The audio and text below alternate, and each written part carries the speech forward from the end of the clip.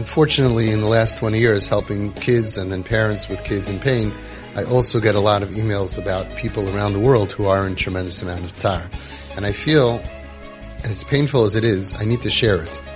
So we should understand what's going on out there, and we can learn from mistakes that are made. I got this email from somebody. Hi, I'm 20 years old, and I live in a very, very ultra-frum neighborhood. I won't bore you with the details, though my life has been filled with a lot of pain and suffering. Waking up each day is done with great difficulty. I've been faced with daunting circumstances that were beyond my control, beyond my power. I've been given struggles and challenges that I did and do not have the capability or strength to deal with. At this point, I feel like my heart, my soul, my mind have reached the limit of pain that one person can handle. Emotionally, I'm not doing well. Spiritually, I'm done. And physically, I've been struggling with an eating disorder for so long. I have no loving family. I have no loving community. I have no connection to all those people that were supposed to protect me and love me. I was robbed of my youth and my liberty. Freedom and innocence, safety and secureness. I just can't continue living like this anymore. My heart has reached the threshold of pain that one can endure. If one takes out a gun and kills someone, they are murdered once. I feel like I'm being murdered each and every day. I'm tired, and I have no strength left. Rabbi Fishoff, I'm not a rabbi. It's hard for me to articulate my words and thoughts. By the way, I think so far this person is articulating it very well. This is a very intelligent person, especially from where I'm hiding where they came from, but English is not the first language. It's hard for me to articulate my words and thoughts, but simply put, my life's just not worth continuing. My parents yell at me constantly that I'm evil, that I don't have a heart, and then I go and I fight back, and the cycle continues. I've not been observing Shabbos for a long time now. I don't know what to do. I don't know what to believe. I'm doing everything in my power to smother the pain and hurt by engaging in what I know is unhealthy behaviors. I just have so many conflicting thoughts. And then on top of this, my parents can't understand me. And they're just trying to keep on getting me to continue following in their path, which doesn't work for me. They don't know what's going on or where I'm really up to, as I stay locked up in my room for nearly 24 hours every single day. If I allow myself to be open and honest, I don't know if my parents would have been supportive and accepting. I don't know if my parents would have been supportive and accepting if things would have been different. Though I would definitely be able to try to create my own path and at least feel like I have a purpose to stay here, alive. At this point, I feel enough. I can't do it. I've exhausted every option I could think of. I've tried so hard for so long, for so many years. I did everything in my power. And yes, even if it meant intentionally hurting myself. I don't know what Hashem wants from me. I am weak, fragile, forlorn, and broken. I feel like at this point Hashem is telling me to just give up and end my life. At this point, I despise my parents, and I'm not interested in having any relationship of any kind with them. I'm done. My life is on a time bomb. As I'm at wit's end. I can very much admit that no matter how much I tried to argue about it, the fact is, children very much need parents. Yes, if I allow myself to be vulnerable, to be that little kid now, I could admit that if only my parents would support me and accept me and stop trying to fight me and control me and pressure me, if they would try to understand me and love me without any conditions, if only they would open their hearts and let me express myself without feeling that I can't speak to my own parents, if they would only loosen their grip on me and let me create my own path to try to survive. If only I knew that my parents would be in excruciating pain if I left the world. Maybe that would make a difference to me. If only they would think about my own happiness and my life instead of just what their standard or their system is and what the neighbors would say and their own pain. If only they can look at me and see a little girl who tried so hard to please them. Isn't that sad? We all know that when the skirt is 3 inches shorter, a lot of them they're trying to please us, and that's as much as they can do, and we can't understand. That's what we criticize. A lot of these kids are really trying to please us. And this didn't start today. This was going on the beginning before the spiral, and as the spiral started. If only they can look at me and see a little girl who tried so hard to please them.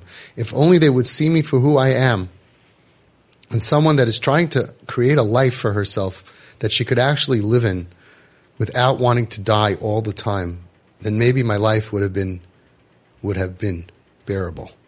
My pain would have been workable. And together with their support, my struggle might have been used as a catalyst for growth. But without their support, I have no energy. I have nothing to live for. I have no reason to breathe. I'm not blaming them. I know they're in pain. I know they're hurt. I know it's hard. I know I'm hard to love. And I know that they don't naturally know how to accept me. But my heart can't take the pain anymore. The pain of rejection, the pain of shame, the pain of confusion, the pain of sadness, the pain of guilt for causing my parents pain, the pain of loneliness. You have no idea how lonely I am. The pain of hurt. Yes, it's not fair. And then in big caps, exclamation mark, not fair. Not only was I given all these struggles, not only was I hurt, which we could understand what the pain is, the pain that causes self-harm, the pain that causes eating disorder, which we know, and the pain that causes all of this. For a sweet neshama to be in so much pain, there's only one thing that does this. Not only was I hurt, not only was I chosen to have an unlimited amount of pain, but I'm also still blamed for it. I'm called evil. I'm the bad one by my own parents. Parents that are supposed to love you, cherish you, care for you, support you, trust you, have your back, protect you, understand you. That pain of having my own parents turn on me is unbearable. And I have no more reason to live. Rabbi Fishoff, when I heard about you, I looked you up online and I started listening to your YouTube videos. And for the very first time in all these years, I felt that there was finally someone who understands me. Someone who knows exactly how I feel and think. Someone speaking my truth. For me personally, I don't think there's any hope left. My parents will never change their perception, and my life will just continue to be one struggle after the next. One more dark day, another dark day, until I just end it, because I can't tolerate it anymore. But please, please relate to other parents that even though we try to present as independent and self-sufficient, beneath there's a young, innocent, and frightened girl just struggling so hard to survive. This is the pain of our dar. This is the pain of our generation, of thousands of kids. This pain, as far as I know, was not here in this world 30 years ago, 40 years ago. And the world had changed. And we have to first understand and recognize how much pain can be. And somebody living in that amount of pain needs help.